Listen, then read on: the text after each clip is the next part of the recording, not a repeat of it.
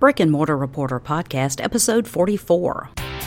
Welcome to the Brick and Mortar Reporter Podcast, where we show you how to build your business brick by brick. Put on your hard hat and grab your tool belt because you are about to enter the construction zone. And now, here's your host, Christy Hostler.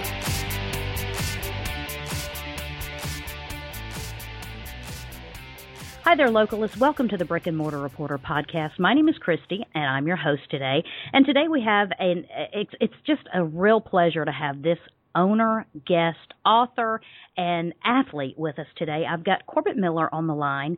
Now, he's the owner of Miller Martial Arts Academy, and it's in Kirkland, Washington.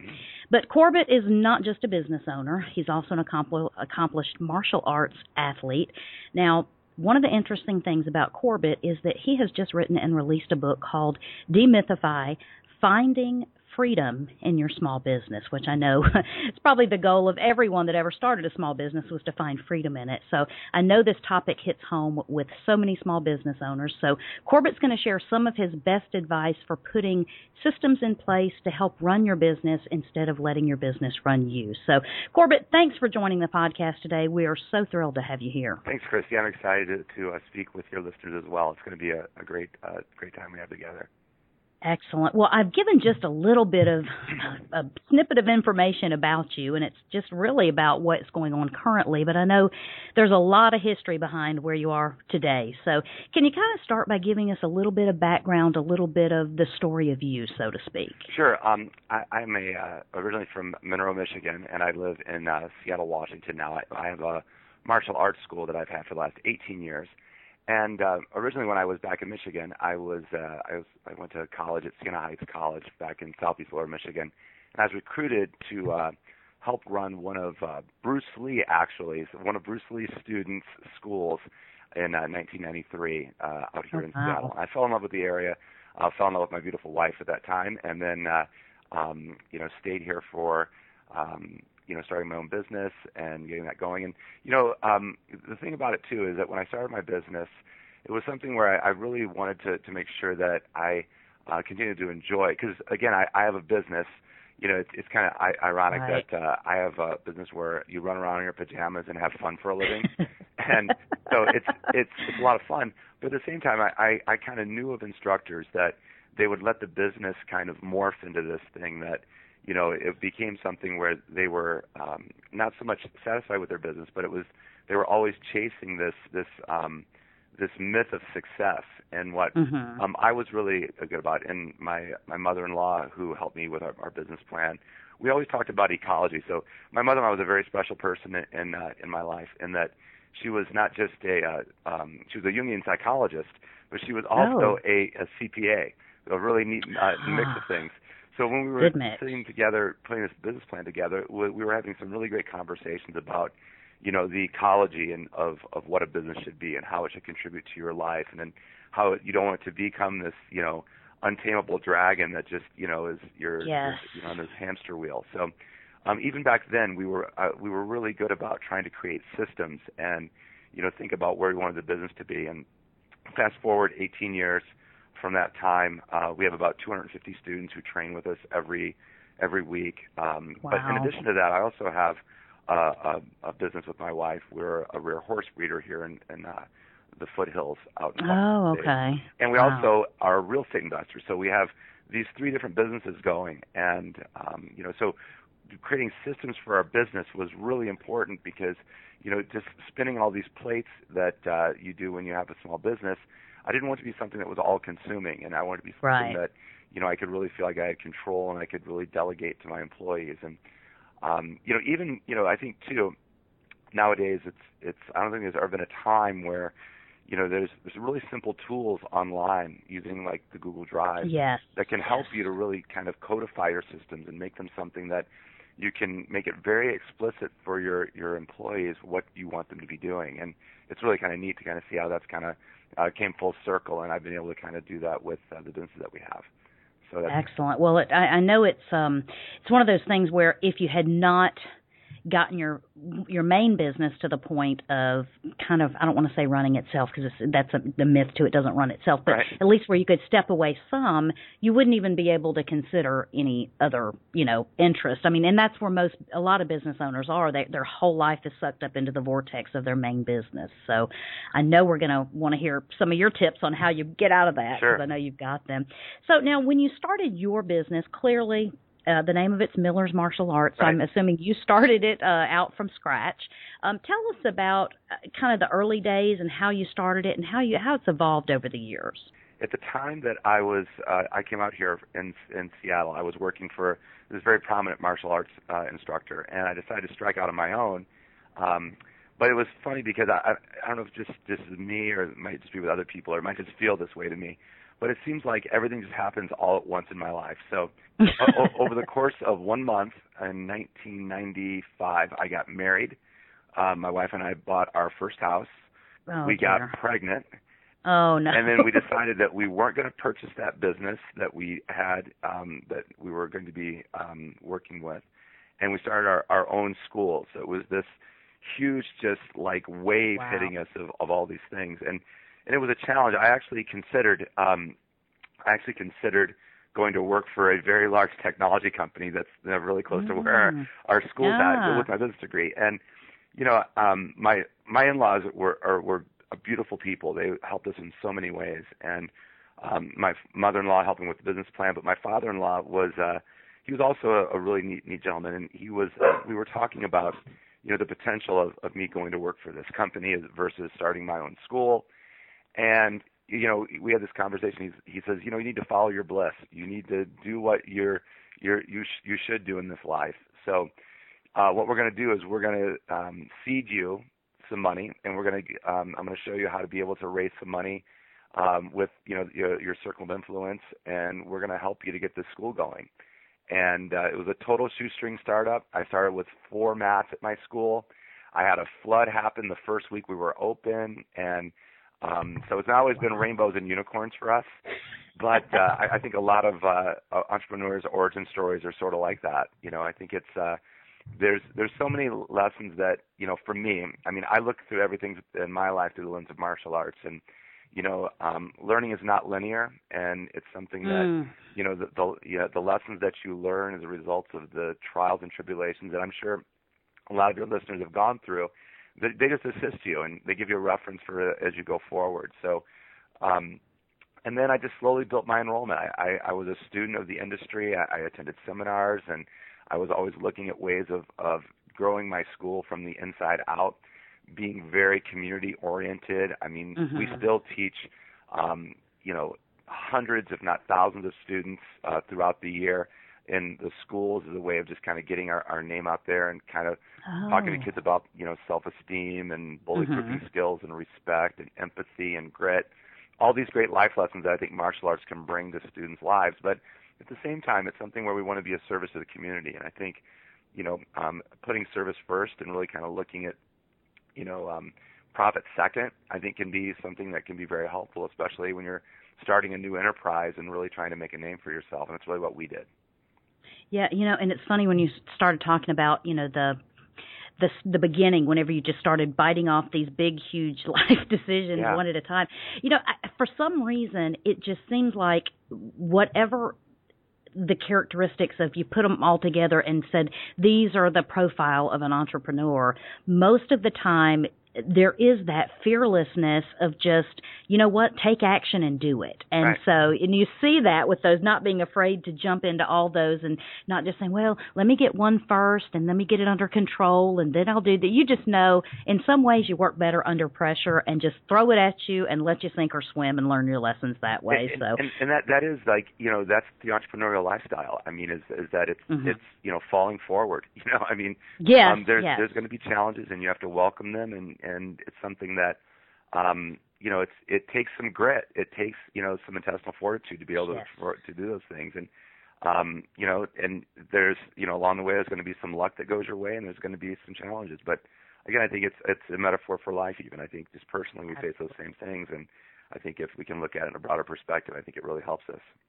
Absolutely. So when you were getting your business off the ground, and, we're all about local business here and businesses that do what you do and kind of support the local community and form that fabric of the community that makes it so rich and a great place to live for people. And I know up in the Seattle area and even, Portland, Oregon, and there's just so many really great hubs for local businesses in the Pacific Northwest.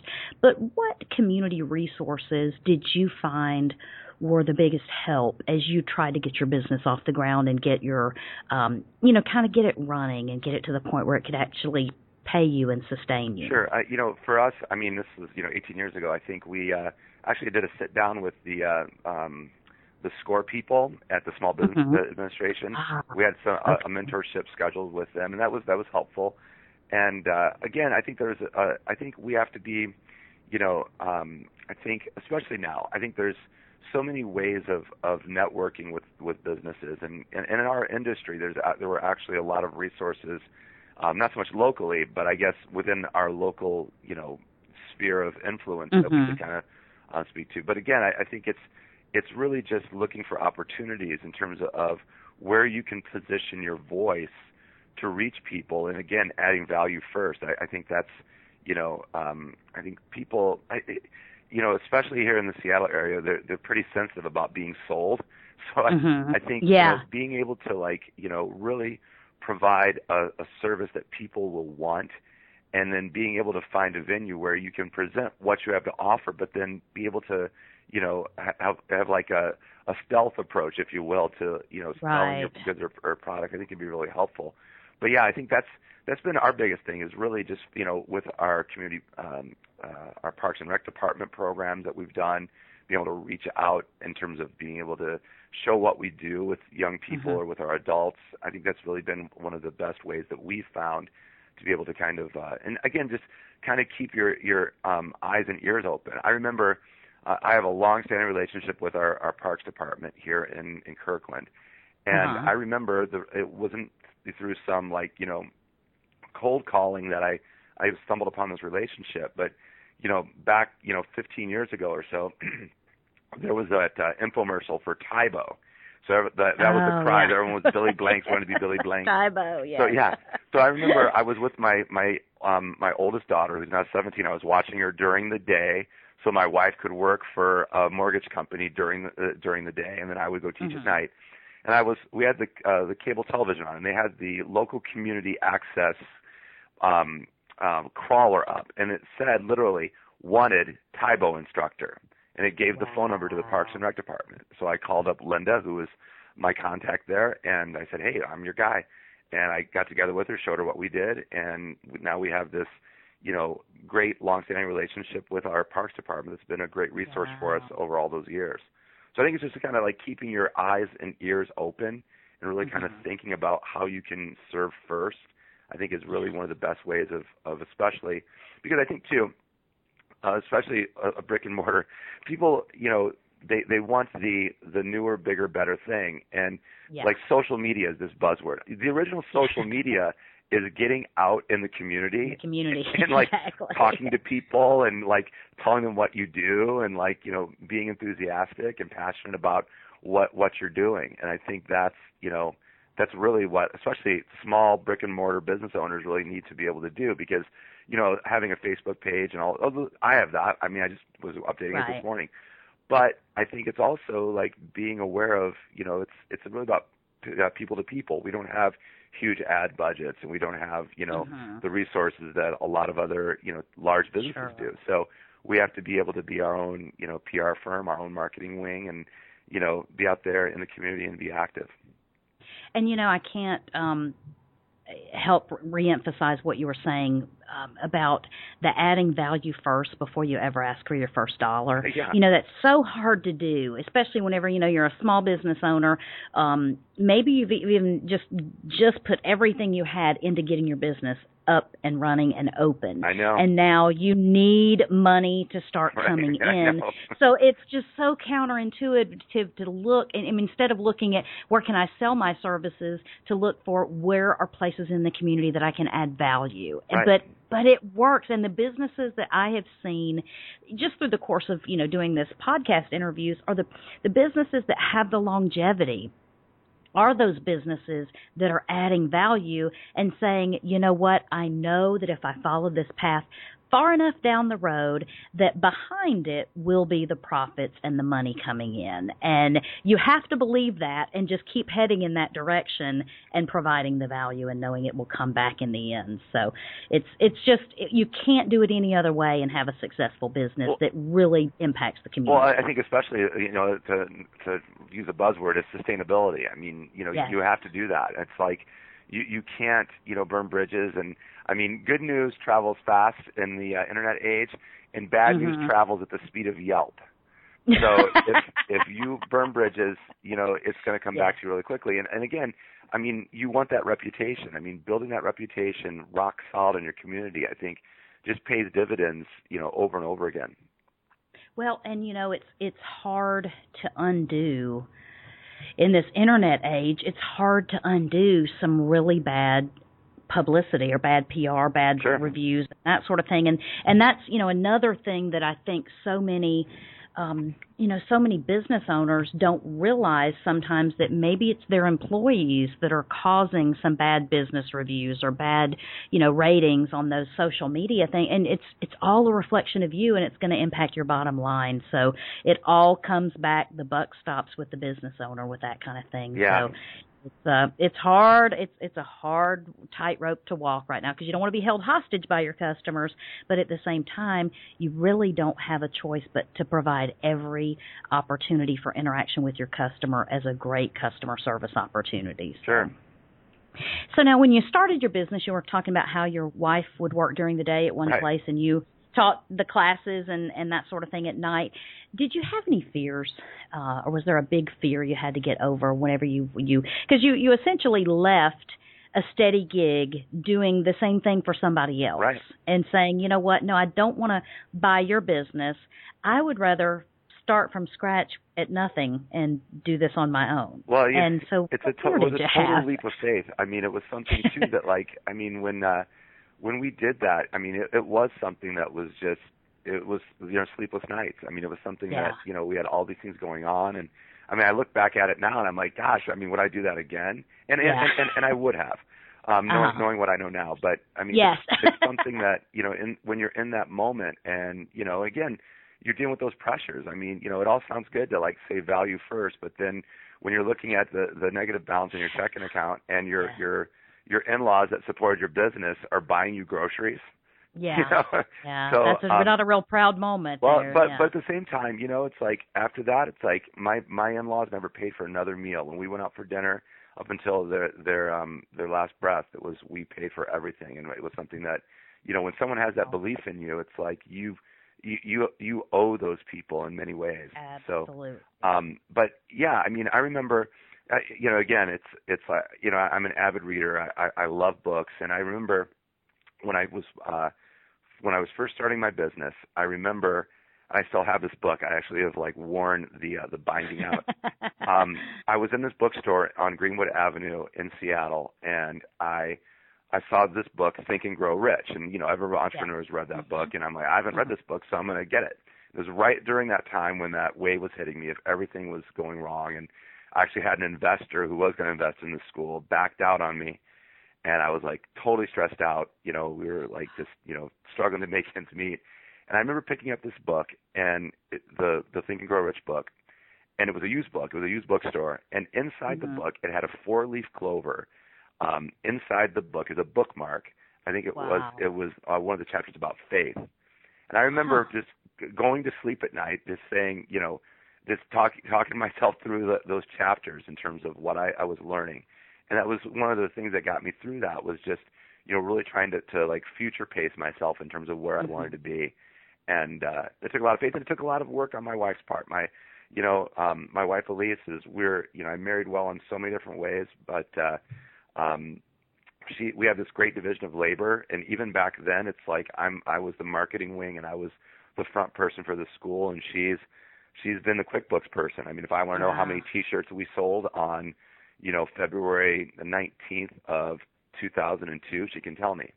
Wow. She's just got this great knack for that, and opposites balance out one another, and we've done a great job with that. And we're a great team on many levels. And I think that's we've been lucky. I mean, because I think sometimes too, it's like when we first started our school, she was really involved in like the day-to-day operation at the school, and it was something where we would butt heads about decisions.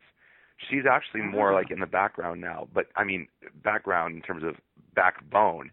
I mean, she's the spine of the business. She is like, she is the, we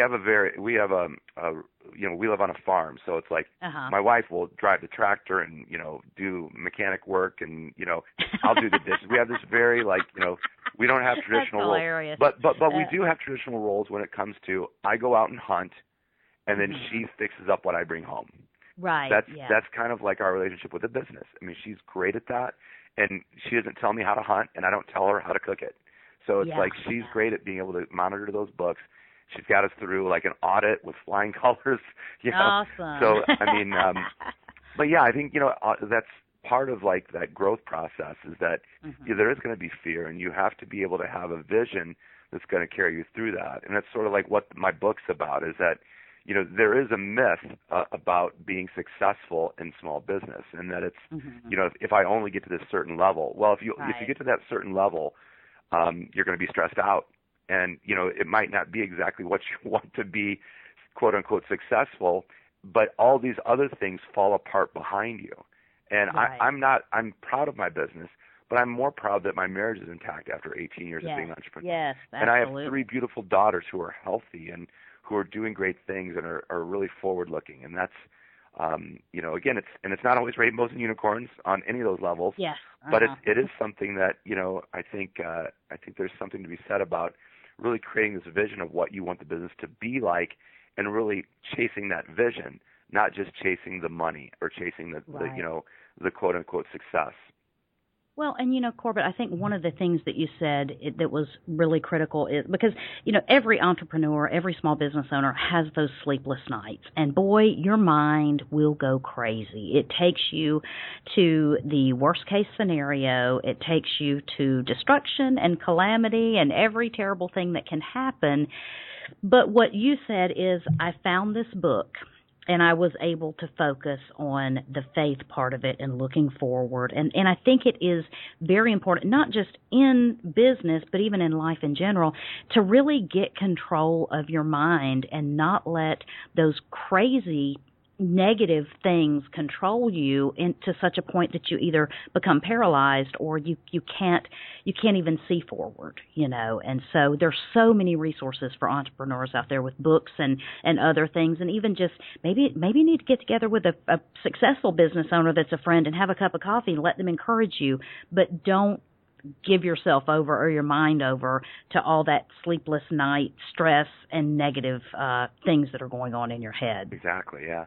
And again, I think it's really about you feeling comfortable in your own skin. Because again, when people talk about leadership, I think that's in a small business. I mean, you are the front person. You are the face of your business. You are the reputation of your business, and you have to feel comfortable with what you're doing to such an extent. Right. And people, they don't. Some people don't like this, but I mean, I listen to what people say about how our school has changed their lives. And I nod my head and I say, yes, that's great. And I thank them for it. But I don't really believe them. Because if I believe them, then I have to believe the other people that don't feel that way, that don't exactly like our business, that don't think what we're doing is worthwhile or just dismiss us. So I think you have to have this internal locus, this control and this identity that you can be the leader in the business and know what you're doing is right for your tastes and your beliefs, and that will allow you to sleep better at night. Because if your mind races to either of those extremes, that you're either a saint or Satan, it's this roller coaster ride of emotions, and you just have to know this is what I'm doing, this is what I feel comfortable in, and this is what I'm willing to lay my reputation about. Absolutely. That's definitely great advice for anyone, not just a business owner, but everybody faces some craziness, in their lives. That's great input there. Now, let me ask you this. We've talked about some successes and that sort of thing that you've had, and how you've been able to grow your business over the last 18 years. But is there one particular failure or a point at which you had a really difficult obstacle in your way as you were growing your business that you learned a lesson from that you could actually share with another entrepreneur that would be helpful for them? Sure.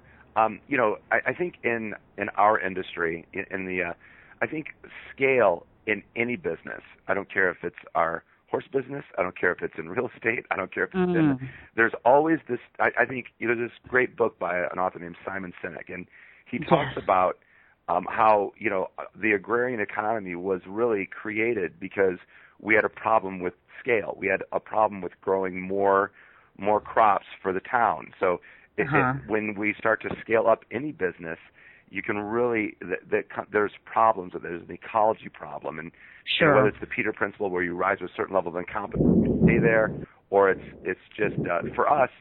I remember, and this was actually a small failure, but it was a great example.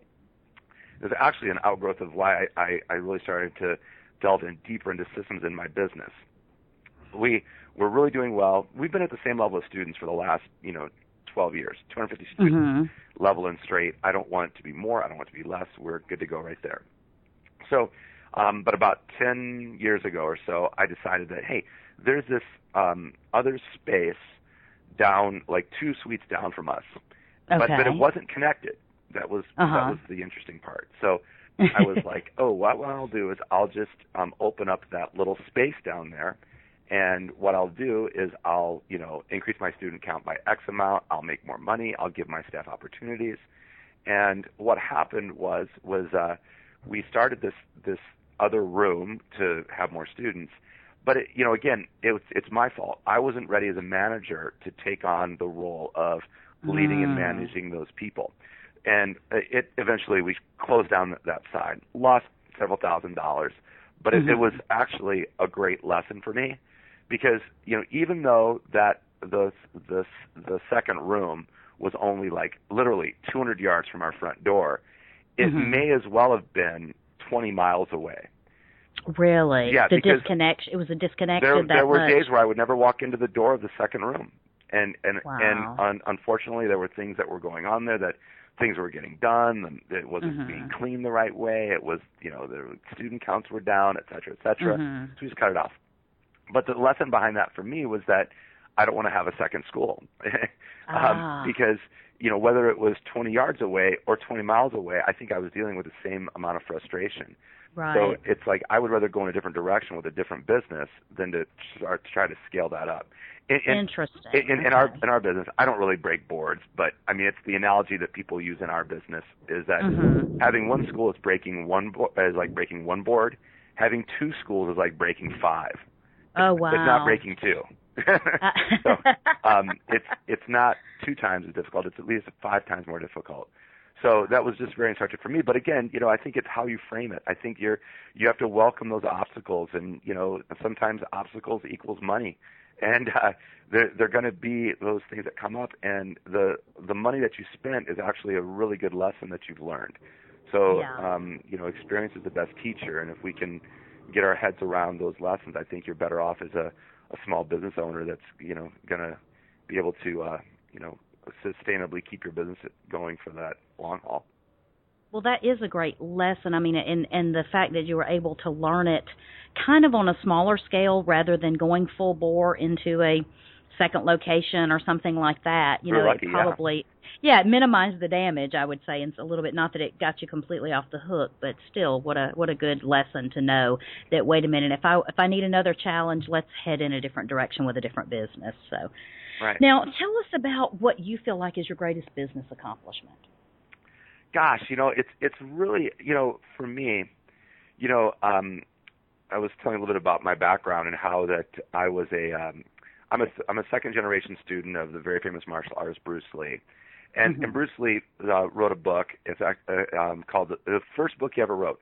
Bruce Lee was an amazing person, not just because he made those really bad movies back in the 70s, but he was really a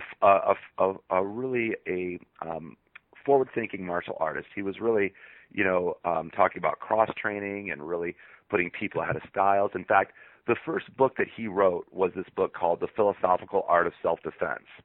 And a really neat story about that is this is before he was a name person in Hollywood or anything like that. But he was hanging around with two of the people that I knew, one of my instructors, in fact, the person I lived with, that I was recruited out of college with to run his school over in North Seattle. His name is James DeMille, a super important mentor to me, someone that has made a huge difference in my life. But Bruce Lee, they were at a party back in like 1959, and Bruce Lee was always thinking out these great big ideas. And he said, in order to be famous, you need to write a book. So tomorrow morning, we're going to create this book called The Philosophical Art of Self-Defense. And we're going to shoot it in the back parking lot of Ruby Chow's restaurant. So they literally, you can see these pictures on. They probably took it with like a Brownie camera of like. Yeah. They had like, you can see the parking stripes on the ground where they shot these really horrible pictures. But to bring that back around, the biggest victory I have in my business is when I can impart the philosophy of martial arts in someone, and then 10 years down the road, I get a call from one of my students who, stood up in a philosophy class at Santa Clara University when they were talking about, does anyone have a philosophy they were exposed to when they were a young person? And this gentleman stands up and says, yes, I learned how to set goals at my martial arts school, and this is the way that we did it. And he stood up and we had this little like little chant we do where it's decide what you want, have a plan, take consistent action, review your goals, renew your commitment. When I hear about that, the kicking and punching doesn't mean anything to me. What matters is that I'm making someone's life better through my business. And it's kind of easy to see that in a straight line with martial arts, but I think every business owner has that opportunity to really, if you look at it in the most broadest context, you can change someone's life, and being able to find that higher purpose in what you're doing gives you the strength to create that identity that you need, to create the leadership culture that allows you to do what you want to do, and to really feel like you're impacting someone's life. And that's, to me, that's the greatest victory I have, is the longevity of my students, seeing them do great things as they progress and grow up to be adults. But there's also a part of me that really likes to see gold medals too. But that's a whole other story. So like the shiny thing. Hey, that's blame part you. of it. And again, the philosophy is one part of it. But Bruce Lee was a real martial artist, and we try to really make sure that we practice really good martial arts. And my students will go to tournaments. I still compete. So it's something that I want to make sure that it's something that we dovetail those two things together in our school. And I think that's very powerful especially for young people. Absolutely. Let me ask you this, because you were talking about the longevity of your students and that sort of thing, but I also know, just from doing my research on your business, that you have been able to do something that a lot of business owners have not yet had the pleasure of having really high longevity with your employees. I know that on your website you've got some people that have been there 13 years and 15 years and that sort of thing. And what do you feel like the secret is to either, number one, finding those right people, and number two, keeping them long term, doing the same? I mean, let's just face it. It's not like that. You're running 100 or 1,000 person corporation where there's a lot of upward mobility for these people. But what is it that has been able to capture them and make them bought into your mission for this long? Well, it's interesting because all my staff are still practicing martial artists, and I think it's really a conversation about hygiene. I mean, they do great work, but I think it's also I'm very flexible about hours. I'm very flexible about time off. I'm very flexible about, they're still training with me. They're still active students of mine. So we have this relationship outside of employee-employer where they're students. So I think it kind of lends itself to longevity. I don't know what the secret sauce is. I'm very lucky. When I tell people I've had a program manager, the longevity of a program manager in a martial arts school is like 2 years. Yeah. 4 years. Sherry's been with me like 12 years. Chris, who was one of my main instructors, has been a student of mine since he was 12 years old. He's 32 now. So, we have this long-term relationship, but, we do things together. I mean, and it's something that, I think too, it's finding the right person and getting them into that slot. I think so much of it is that, I was just listening to this interview. I went to a TED Talk, but it was about an employer that was really trying to like groom someone to take over his business. And the point was that, you know, he wanted that outcome more than the employee wanted the outcome. Yeah. And I think you have to be able to sit back, and that was like an epiphany for me, because you have to find the right person for that job. And sometimes they might think they're the right person for the job, but they're not really. And you have to, again, be the leader in that business because you're the face of it, so that you can make sure that you're making the right decision for what's going on. And I think that's, you know, for me, it's like, again, them being students of mine, because, again, the martial arts that we teach, it's, you know, I think Da Vinci said that art is never finished. And in martial arts, it's always, you're always learning. You know, mastery is a path, not a place. So it's something that we're always learning and growing together. So I think that's a part of it as well, is that they see me updating my skills. So it's this culture of growing and improving. But well, and I think one of the cool things about your industry is that you do have that teacher-student relationship with people. I mean, if people come to you as students and then they grow in that path and suddenly they become employees, they're still used to you teaching them. So even though it's maybe you're teaching them management skills or maybe you're teaching them business skills, they're used to doing that. They're used to looking to you in that role as the leader. And I think that structure is not so well laid out in a lot of small businesses, where, you know, an owner might want somebody to come in and do a job that they don't really know how to train them to do it, and they don't really want to spend the time to do it. They kind of want them to already come in and know what to do, so they don't have to do a lot of, you know, waste a lot of time showing them how to do it and all this, and then they wonder why they fail, you know, and it doesn't happen. And I think it is. It's you know, it is the role that you have. And again, I think it's, but again, I think it's also that, you know, you're also showing that you're growing and learning. I think there's, you know, especially in martial arts, there's kind of a hubris that goes along with like a lot of the underpinnings. And, you know, that's not what we're enrolled in at all. We're into growing and learning. And I think that's something that we really try to show our students, but also lead by example as well with what we're doing. So. Yeah, that's a great thing, and I think, you know, that is, I think, something that a lot of businesses could learn from and borrow that kind of innate structure there in any way to adapt it to their industry, and it would be definitely a benefit for everyone involved. Sure. Now, Corbett, I wanted to talk a little bit about your book, because the book, like I say, hits a hot button with a lot of small business owners. The title of the book is Demythify Finding Freedom in Your Small Business. And most people, no matter how grateful they are to be a small business owner, probably have felt the shackles and bondage of the small business more than they have felt the freedom. And so I wanted you to kind of give us a little bit of overview of how somebody could find freedom in their small business and the best way to go about that. Well, you know, I don't know if I even said this before, but we run around in our pajamas for a living. I have fun for a living, and I have friends that wake up and absolutely hate their business. Yeah. So even though this is like a fun gig, and it's like, you know, it's a passion that people have, if you're not very careful, I think in any business, whether it be a business where you're having fun or you're providing a service that's like, you know, much more serious. I mean, I think it's something that it can morph into something very quickly that you will be a slave to it. And I think it's by design that you have to think about the freedom end game and how you can be able to, you know, use that. Because again, I think that is the default, is that it can consume you, because we have this as if, you know, if I only had mentality. Right. If I only had, you know, X amount of sales. Well, when you're that busy, you're going to be, you know, more stressed out. Well, if I only had another employee. Well, if you have another employee, you're managing somebody.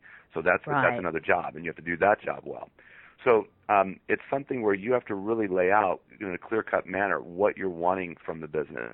And then I think it's because the book is really an outgrowth of some of my friends seeing what I'm doing, and then really looking at some of the tech behind it and saying, gosh, you need to share that with people, because it's a different paradigm. Because, you know, again, it's the idea of systems. You know, you need to create systems in your business. Well, first off, people, hear that word and their eyes almost gloss over because they don't want systems. That sounds like work. They want freedom, which sounds like fun.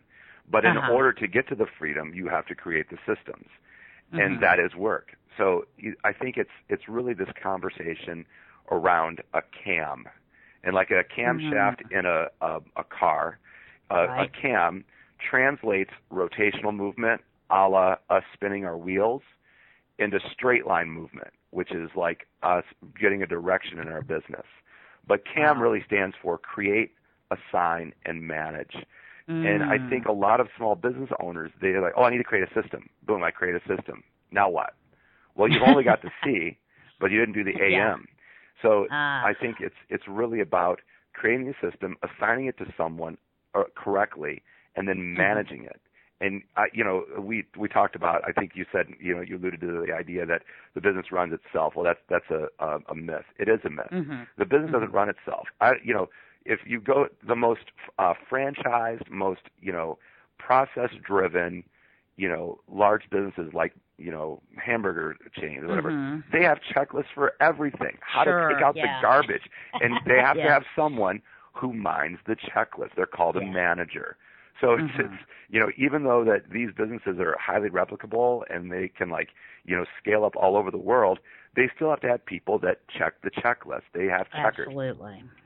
So, but what's neat is that I don't think there's ever been a time, I know at least in my business life, because I've done this before. I've been doing this for 18 years, so I created a systems manual.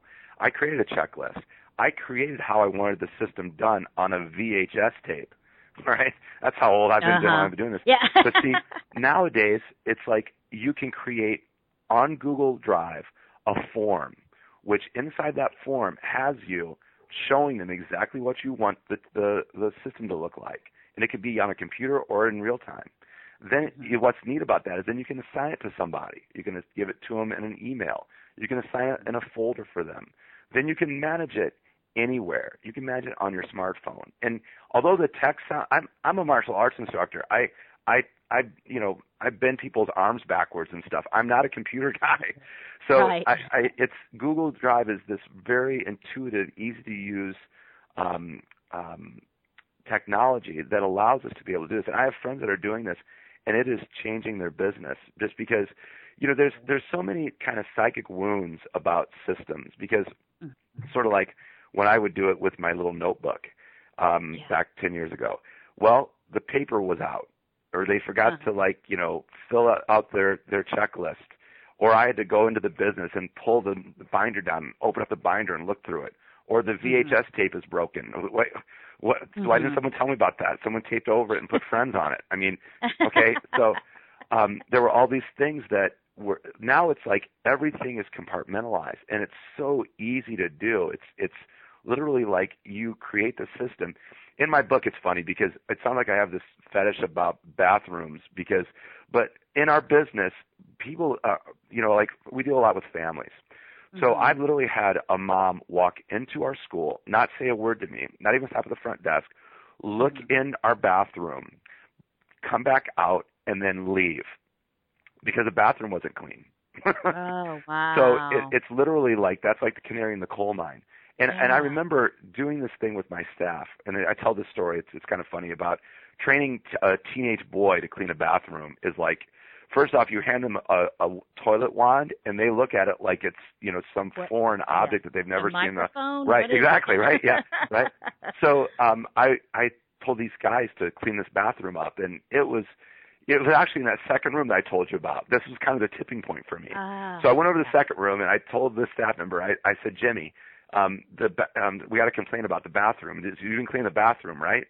So I walk into the bathroom. He goes, yeah, I've been cleaning the bathroom. And I look, and it's nasty. It's just dust is everywhere, and I won't even describe the other stuff. But then what happens is he says, yeah, I cleaned the bathroom. And he lifted up the toilet bowl, and there was the blue liquid in the toilet bowl. Oh, no. But that was it. That was his conception of cleaning cleaning the bathroom. Slosh it in there. Right.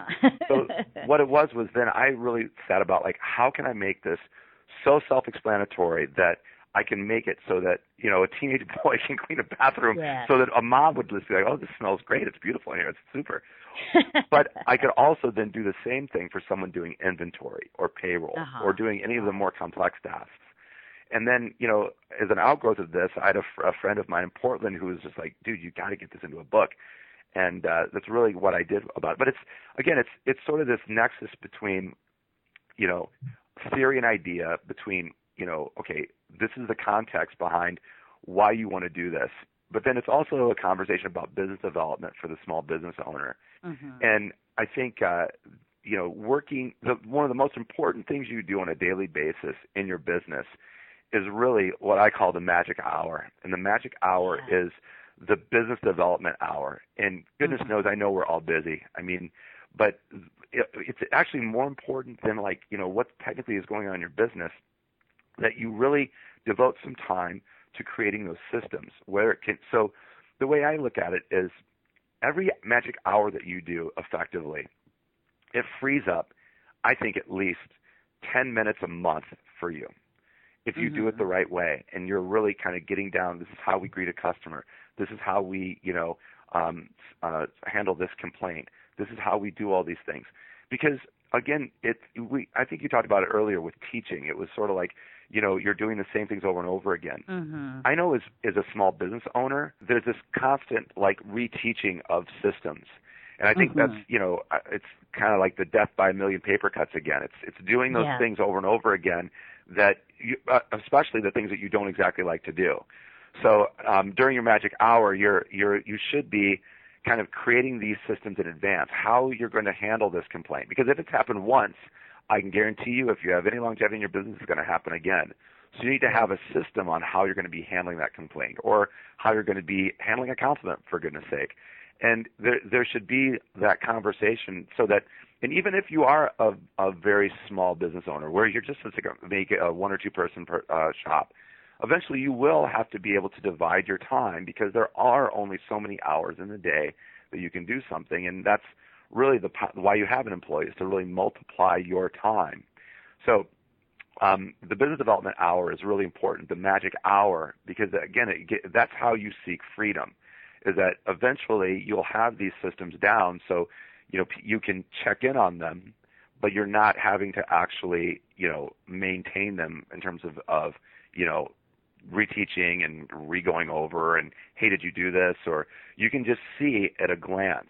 And again, that's the cool part about the technology. And again, it sounds complex. It's not.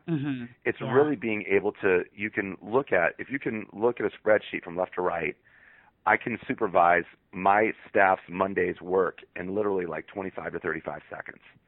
Wow. Because I can just look left to right. I can see yes or no's. If I see any no's, I look at what the no's about, and then I say, hey, Ted, what's going on with the inventory in the gray cabinet? Thanks. And then that's it.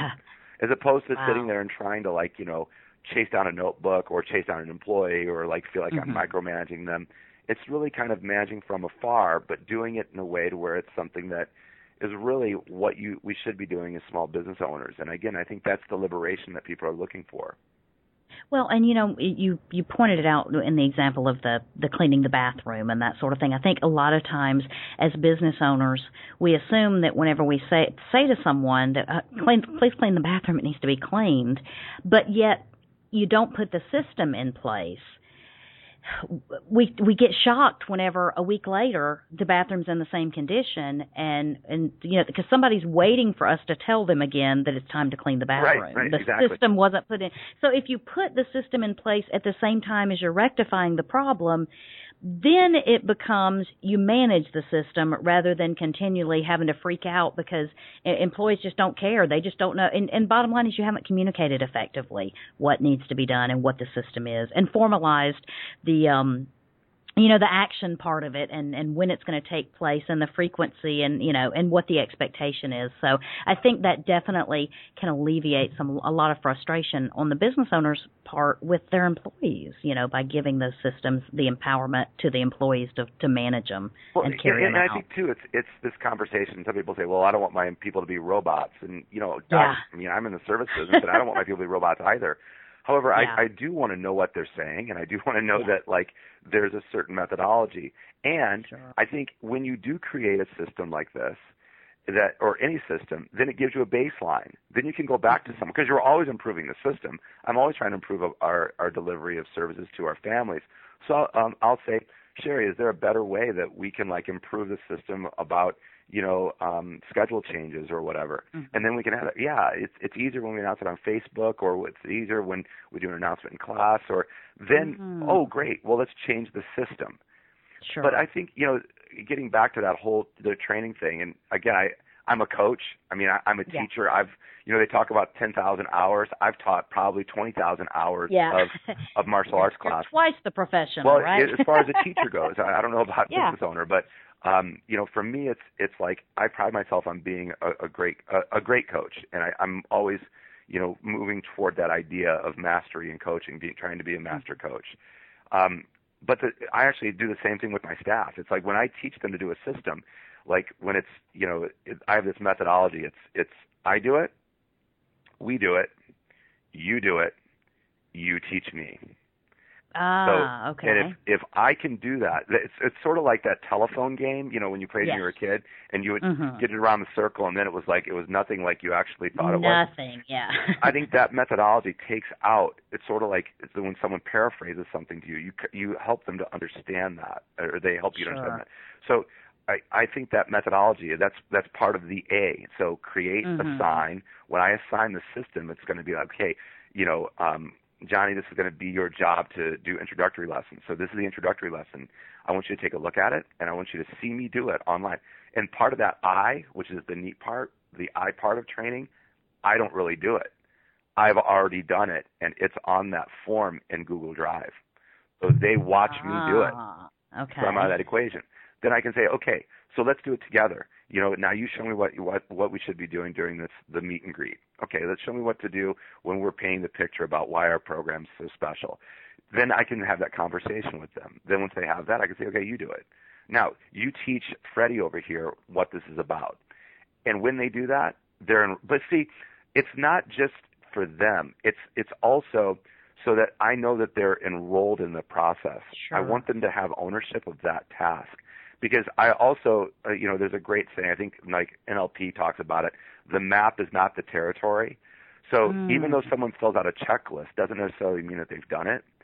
Right. And I think that the more you can do that up front when you assign a task to someone where you have that conversation with them around, I, we, you, they teach, I think that makes them more enrolled. It gets them to nod their head, not just, physically, but mentally. Like, yes, I've got this, and this is mine. This is mine. It's not yours anymore. It's not yours, business owner. It's mine. I'm your employees. Because I think a lot of business owners do that. They'll assign a task, but yet they're still involved in it. Again, that's a paper cut. So you get a few millions of those, and you're going to bleed out. You did, yeah, exactly.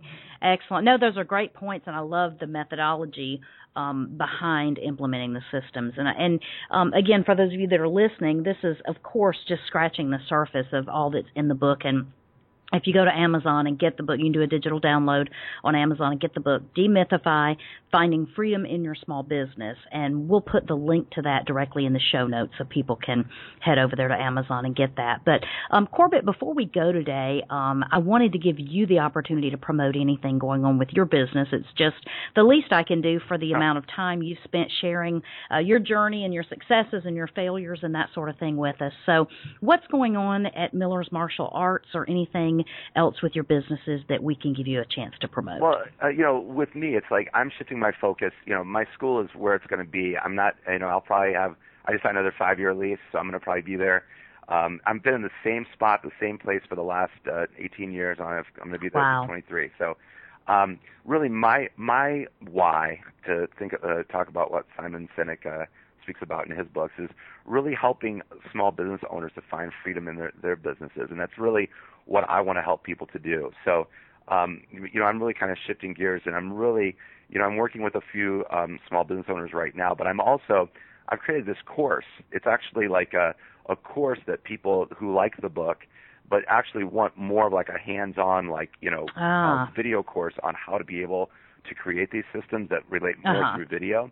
It's actually on my website. It's demythify, de-mythify.com/tools. And it has a link to the site on there. It has some videos that you can kind of look at. But it's an hour-long course that really shows people how to be able to use the Google Drive as this really hub of, and it even teaches you how to be able to do screen captures, and it really takes the sting out of any of the tech. And even if you can use Microsoft Word, you can do what I'm doing. It's not, I do arm locks for a living, and, every time I'm in my pajamas. So I'm not, even though Microsoft is close to where we're at, it's something that I think, because again, I think, there's this double-edged sword about success that, you can be successful and still not be a success. And that's defined by each person. I know for me, a lot of the success that I've enjoyed in the business is really, being able to get down these systems, but again, taking it to another level. Because I think people, even if they do have systems, migrating them online is going to be something everyone's going to be doing in the next 5 years. And it's just so simple to do that I think it can really transform a lot of businesses' lives. But I think it's also, neat because one of the business the conversations we have on the course is there's VIPs, which are very important processes. In other words, what are the core important things that you do in your business that you need to make sure that have a great system around them. Then also your PIAs. PIAs are your pains in the arses that you want to try to delegate because you just don't like doing those things. There's certain things you don't like to do. So again, that's really what I'm trying to do, is to help people via the course or via the book, because I love my life and I want people to be able to enjoy that from entrepreneurship and not be a slave to their business. So finding freedom for other people is really, that's my why, and that's what I'm doing when I'm doing. Absolutely, and I think, that is very much hitting home with where so many entrepreneurs are, whether it's, they need to step out of their business enough to give themselves enough of a break to continue doing it over the long haul, or they need to put systems in place for growth, for scaling their business. I think it can help on a lot of different facets there. So we will link up to the Demythify website. We'll also link up to your Miller's Martial Arts Academy website, because we do have people that listen in the Seattle at Washington area. And we'll also do a link to the book on Amazon for people to just go right there and click over to Amazon to get the book. So we'll put all that in the show notes. And so any parting piece of wisdom you want to share with us before we go today? No, Christy, thanks. I just really appreciate it. For me, being a coach, I think, business development it's like anything. There's a book that I love. It's called The Talent Code. And one of the things in the book is that talent is practice and practice is talent. And that includes martial arts and business development. So you need to practice it, and you need to get those magic hours in. And if you do that, there is a magic about it, because when you start to do that, the business starts to transform. And I think that's what your listeners could really use. That's the big takeaway. Absolutely. Well, Corbett, I can't thank you enough for all the wisdom that has just been, just been shared over the last hour. Is just something that people probably need to get out their Evernote and start taking notes on and trying to figure out where they need to begin, because there's just a lot that you can take away from what you've done and how you've grown your business and the systems you've put in place. I'm not a guru. I'm not a sage. I'm still a young cat, I think, a little bit in the business world.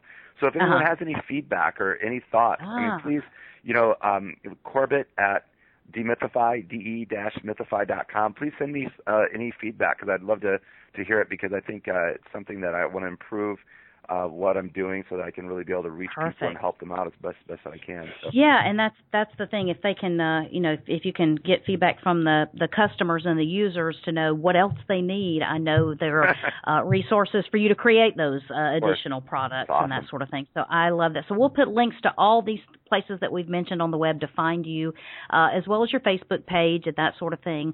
So people will be able to go right to our show notes from the podcast and find you. So I appreciate, again, your time. I know you're a busy guy with all that you have going on, and it just means so much that you've actually taken the time out to share with us today. It's a pleasure, Christy. Thank you so much. If you'd like to join our local community here at the Brick and Mortar Reporter podcast, the best way to do that is to follow us on Facebook. You can find us at facebook.com/Brick and Mortar Reporter podcast. Now, every single day when we upload a new episode and we launch it, we'll have a little blurb there along with a link to it, along with some great discussions about local business and things that are going on in local areas all over the country that can affect your business and other businesses in the local community. So follow us on Facebook. We'd love to have you join our community. I wanted to let you know of one other way you can support us here at the Brick and Mortar Reporter podcast. If you are an iTunes listener, we are like every other podcast out there, always chasing those elusive iTunes reviews. We know it's not easy to leave them. We know it's a cumbersome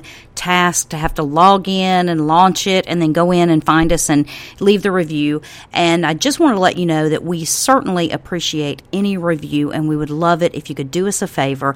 If you like what we're doing, even if you just like a particular episode because you like that business owner or you like that interview or it was particularly relevant to you, hop on over to iTunes and leave us a review. It means more than you know because, like I say, every podcaster is chasing those illustrious iTunes reviews, and we know they're hard to get because it's such a time-consuming thing for you to leave them. But it only takes a couple of minutes out of your time, and it means so much to us. So if you like what we're doing, leave us a review. We'd love to have it. Thanks so much for your support. If you are a Twitter user, and we know many of you are, we love Twitter ourselves, we would love to have you follow us on Twitter. You can find us at BAM, B-A-M, Reporter.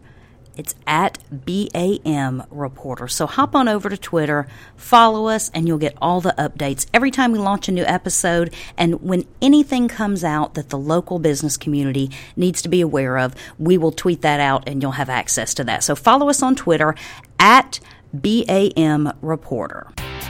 Thank you for listening to the Brick and Mortar Reporter podcast, where we build businesses all day long with no permits. Remember, local businesses are the backbone of our economy. So, whenever you have the opportunity, choose local.